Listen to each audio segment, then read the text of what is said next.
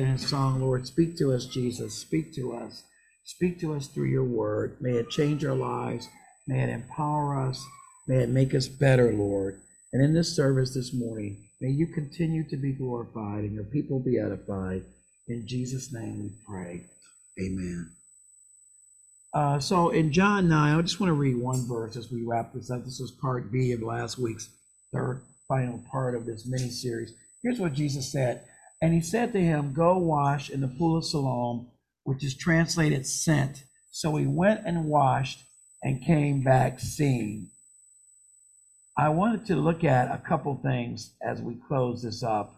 One is the questions that Jesus asked. Jesus always asked profound questions, and the purpose of Jesus' questions was always to lead people to greater faith in him. So watch this. In John 11, when Jesus was coming to raise Lazarus from the dead, he asked Martha this amazing question. He said, Martha, do you believe this? Do you believe what? Well, when he said, I am the resurrection and the life. He that believeth in me, though he dead, yet shall he live. Though he was dead, yet shall he live. So Jesus asked Martha this penetrating question. Martha, do you believe this? In other words, Martha, where's your faith? How close to grasping this are you? Are you willing to buy into this? It was a question of trust, a question of faith. Watch this. When Jesus healed the woman that was hemorrhaging blood for 12 years, remember that lady in Mark 5? Jesus asked, knowing what happened, he said, who touched my clothes? The Lord knew who touched him, but he wanted her to step forth because by saying it publicly, that was a proclamation of her faith, and it would boost others' faith around him. Once again, Jesus' questions was about building faith and confidence in him. Here's another quick one. When Jesus was dealing with the man at the pool, I think Rod or someone alluded to this. I think it was someone else said about him. I think it was Sister Annie. He said, would you like to get well? Of course, Jesus knew the answer was almost rhetorical. Who had been suffering from a disease for 38 years wouldn't like to get well? When I have a headache for 38 minutes, I want to get better. Immediately, 38 minutes ago. So, of course, he wanted that. He knew that was the answer, but he wanted the man to say it. There's something about saying it in faith. Faith comes by hearing by the word of God. You got to say it. You got to believe it. It's not, the Lord doesn't base his healing and his work in our lives on effort or on desire. He bases it on faith. God works with faith. God works with trust. Amen. Here's another one. Jesus told this guy right here in this story in John 9. He said, do you believe in the Son of Man? That's John 9:35. He said, do you believe in the Son of Man? He asked the guy that was paralyzed over in Matthew 9, that was paralyzed from birth. He said, what's easier to say? Listen, guys, what's easier to say? Your sins are forgiven, or get up and take your bed and walk. What's easier? For Jesus, it was an academic question because they're both easy, right? The questions he asked were designed to generate faith. The questions the disciples were asking was designed to generate strife or superiority. Who did sin? This man or his parents? A question they asked over in Luke chapter, I think it was Luke chapter 13, when the tower fell on the people and killed them, kind of like a 9/11 incident, smaller scale, but same principle. The tower failed and killed 18 people. They asked Jesus, why did this tower fall on these people? Were they more sinful than other people that are in Jerusalem? And Jesus said, of course not. The tower didn't fall on these 18 people because they were worse than you guys. He was basically saying, y'all are just as big as sinners as they are. Only reason the tower didn't fall on you is that you weren't in Jerusalem at the time. No, that's not what he said. What he said was that you need to repent lest something like this happens to you, or lest you perish too, were his exact words. In other words, he was saying, don't ask questions that make yourself look good at the expense of others. Don't try to judge people. Don't try to put people in a situation that makes their lot bad. Find ways, ask questions, make statements, guys, that build faith, that boost confidence, that help people to feel better about themselves and about their relationship with the Lord. Amen. So the Lord gave this guy, I'm going to close with this. He gave him 4 powerful action verbs. Verbs are words of action, words that involve activity. The first thing he said was go. Go is a directive. Go means don't stand still. Go means leave where you are. Go means get out of your comfort zone. Go means move forward. Go means start doing something. You see what I'm saying? Jesus is always about action. He's not about stability, about passivity. He's not about being set in our ways. He's not about stationary status. He is about moving forward. Go, move. As long as you have life, ladies and gentlemen, those of you on Zoom, as long as you have life, keep moving, keep working, keep growing, keep serving, keep giving, keep helping. Don't ever stop. Amen. He said, go. Jesus could have healed a man instantaneously. I talked about it last week. Ex nihilo, that's the Latin word for instantaneous or right now or something out of nothing. Or the word, the Italian word that we have in our language that we use, fiat. It means immediate, instantaneous healing. He could have done that. He didn't have to send the guy to the pool. He sent the guy to the pool, I believe, to see if the guy would be obedient, if he would do it, if he was willing to buy into the miracle. Are you willing to participate in what I'm doing in your life? God gives us the opportunity to decline or to participate. The guy decided to participate. Good for him because he was blind. Now he can see. Amen. So he gave him 4 action verbs: go, or he was sent. And the next one he said, wash. If you look at the verse, if you look at John 9:7, it says, go wash in the pool of Siloam, which is translated sent. And so he went and washed and came back seeing. So the first verb was go. The second word, well, I said wash, but actually the second one was sent. That's the name of the pool. It was called sent. At least that's how the word is described. It's translated sent in English. And here's a verse that relates to that in 2 Kings 5:10. Watch this. Elijah sent a messenger to Naaman, the guy who had leprosy. He said, go and wash. Almost the same words, right? He said, go and wash in the Jordan 7 times and you'll be healed of his leprosy. He didn't have to do it. He didn't have to do it, but he did it. And as a result of doing it, he was healed of what is considered a death sentence, which is leprosy. It's like 4th stage cancer today. It was just incurable. It was irreversible. There was no known treatment for it. And this guy he barked back. He said, wow, I could have dipped in the rivers in Syria. Weren't they cleaner and purer and better than these here in Israel, the nasty Jordan? Are you kidding me? And his servant said to him, dude, had he asked you something hard to do, you would have done that, right? Had he said, go and, kill 16 cows, you would have done it, and you would have done it gladly.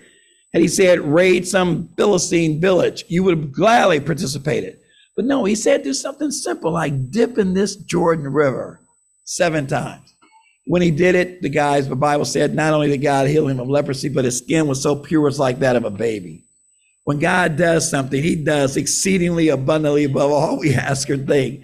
He does the amazing. He doesn't do the basic. He doesn't just meet the minimum standard. God always exceeds our expectations. He does for us in an amazing way. I love what it says over here in Deuteronomy chapter 1. It says that if you faithfully obey the voice of the Lord, being careful to do all his commandments that I commanded you today, all these blessings, guys, all these blessings shall come upon you. What blessings, Pastor Will? Well, here's a few of them. You shall be blessed. You shall be blessed. If you obey the voice, you shall be blessed when you come in the city. You shall be blessed when you're in the field. You shall be blessed when you come in and go out. You shall be blessed when you walk, when you sit. You shall be blessed in all the things you do. And Deuteronomy just goes, I won't read all of them. But if you read Deuteronomy chapter 28, he provides all these blessings that accompany obedience. You all still with me? Obedience brings about blessings. So he said, go, action verb number 1, sent, action verb number 2. And watch this one. Number 3, he said, wash. Here's the responsibility that we have. We have a responsibility to be clean and pure before the Lord. He said, wash. And in this particular case, guys, it was washing in water. In our particular case, it's washing by the word. Ephesians chapter 5, verse 26 says that he might sanctify her being us, the church. How? Having cleansed us by the washing of the water with the word. We are washed with the word. That's what makes us clean. That's what allows us to see. So he says, go where? Go to wherever the Lord directs us. What do? We go where we're sent, and we do what he says, which is wash. That is, be washed in the word of God. That is, letting the word clean us, purify us, sanctify us for his purpose. And then lastly, when we wash, this is what's so beautiful about this text. There's always a reward connected with obedience. There's 2 things connected to obedience. There is punishment when we're disobedient, and there is a reward when we are obedient. And when we are obedient to the Lord, he always rewards us. The Bible says that in 2 Kings chapter 6, when Naaman went and actually did what the Lord asked him to do, the Bible says that his leprosy evaporated and he had pure, clear, perfect skin. The servant that was with Elisha, with an S there in 2 Kings chapter 6, could not see what God was doing. His eyes were spiritually blinded. So watch this as I close. Watch this. This is really amazing. The Lord prayed and said, Elijah prayed and said, Lord, will you open the eyes of my servant? Now listen, he wasn't asking him to open his physical eyes because the dude could already see. The problem is he couldn't see what he needed to see.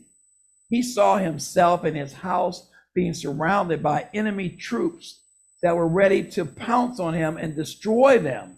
There were armament, there were spears and swords and horsemen, and they were ready to absolutely attack Elisha and his servant and level the house and destroy the occupants. That's what the servant saw when he looked out the window. Back in our story in John chapter 9, the blind man couldn't see anything because he was blind from birth. He had basically he had permanent blindness.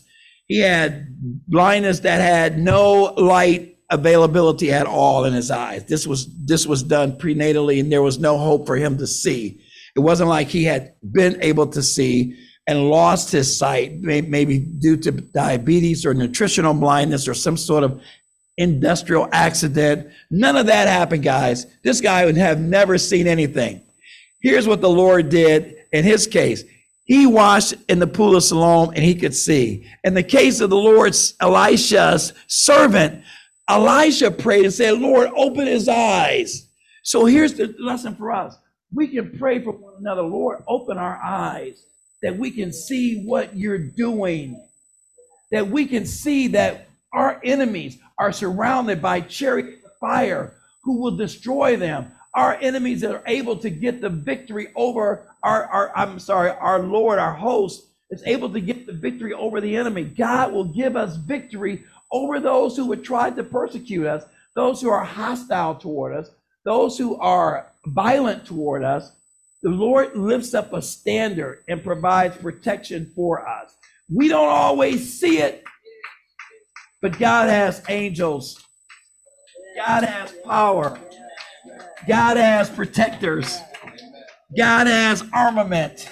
God has his spirit that provides us protection and victory. Amen. I love this. I love this because the Bible says, do not be afraid of those who are with us, for there are more of those that are with us than that are with them. Let me repeat it. Verse 16 of 2 Kings 6 says, do not be afraid, for those who are with us are more than those that are with them. Then Elijah prayed and said, Lord, open his eyes that he might see. two things. And then, by the way, it goes on down in verse 18. It says, so he struck them with blindness in accordance with the prayer of Elijah. So this concludes like this.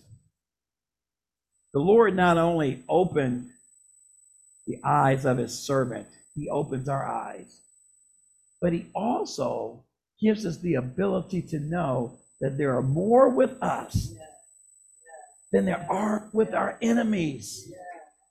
That I don't care how bad things look right now. I don't care how dark the situation might be, everybody. We will prevail. God gives us victory. I love what the three Hebrew boys said to the king. He said, dude, we're not going to bow down to these statues. Whether you throw us in a furnace or not, you can heat it up 7 times hotter. You can heat it up 70 times hotter. We're not bowing down. Our Lord may not choose to deliver us. He may not choose to keep the flames from us. But either way, we're not bowing. Because greater is he that is with us than he that is with you, King Nebuchadnezzar. We're not bowing. Read the whole account. It's in Daniel 3. And I love the beautiful thing about it. I don't know which one of them said it, if it was Shadrach, Meshach, or Abednego. Whichever one said it, maybe they all said it in concert. He said, we know that he will deliver us, O king. We're not even careful to answer you. That's translated in English. We're not even going to debate this. We're not even going to argue this with you, guy. We're not even going to have any conversation. We want you to know that our answer is solid, it's final, and it's all we have to say about it. We're not bowing, and we know that he's going to deliver us, whether he deliver us in the flames or whether he deliver us through the flames. And the Bible says that the flames did not touch them. You know the rest of the story. What impresses me, and I've shared this with you guys before, what impresses me as the guy was only a teenager. These guys were only teenagers. Not only were they only teenagers, their parents weren't there, probably perished or in captivity. So these guys are doing this on their own. So the next time you have something negative to say about a teenager, think about it, that they might be like one of these three Hebrew boys. Don't throw all the bath babies out with the bathwater. God has some teenagers, some millennials, some Gen Xers, some young people that are standing for the name of Jesus. Don't give up on your kids. Don't give up on your grandkids. Don't give up on your nieces and nephews. I don't care how dark it may seem, how buried into this world they may seem to be. Don't give up on them, because God can make them light. As Charlie's saying, this little light of mine, you don't know what light is in them that God will bring and multiply and magnify and exalt and make strong in the life of that young teenager. So don't give up on them. These three boys said, hey, we are not going to be short about our answer. We're not going to even debate this answer. We trust in the Lord and he will deliver us. But if he doesn't, we still will not bow. That has to be our prayer, guys. We have to have the attitude that, Lord, it doesn't matter what happens out here in these streets. It was our lesson this morning about social justice. Really a lack thereof, social injustice that we go through, especially as minorities, that we are not going to bow to the pressure of the world, whether we succeed monetarily, physically, or not. We are not going to sell our souls for justice. Our souls belong to the Lord Jesus. And if the Lord chooses to deliver us from racism and sexism and ageism and all the other isms, if he chooses to deliver us, that's fine. But if he chooses that we go through this, then we will go through it in Jesus' name. And we will prevail. We will prevail. Amen. We have to start making our lives, listen, if we're going to call ourselves a believer, then we got to start making our lives about believing. We got to start making our lives about the word. Our lives have to be about Jesus. That is the power in our lives that can change us. Amen? Do you all really believe that? Hey, the Bible says that if we don't praise him, that the rocks will cry out. He'll raise up somebody. He'll raise up rocks. He'll raise up young people. He'll raise up teenagers. He'll raise up people from the street that we wouldn't even think would ever become believers, and bring them in and save them and make them bold and powerful in the work in the name of the Lord. Amen. So let's just be encouraged. Let's be encouraged and know that God got us. He has our backs. He loves us. He is patient according to Lamentations 3, and he will not desert us. He will not leave us nor forsake us. Amen. I'm going to ask Ella Rod to come. And Justin, will you just help Ella Rod with our elements as we prepare for the Lord's table? And while we're preparing the Lord's table, please, you at home, prepare your elements for our table for communion time. And as the elders are coming, Sister Marie, would you just sing a song for us? We got a request that Sister Marie sings a song. You feel like singing it right now, Sister Marie? Okay.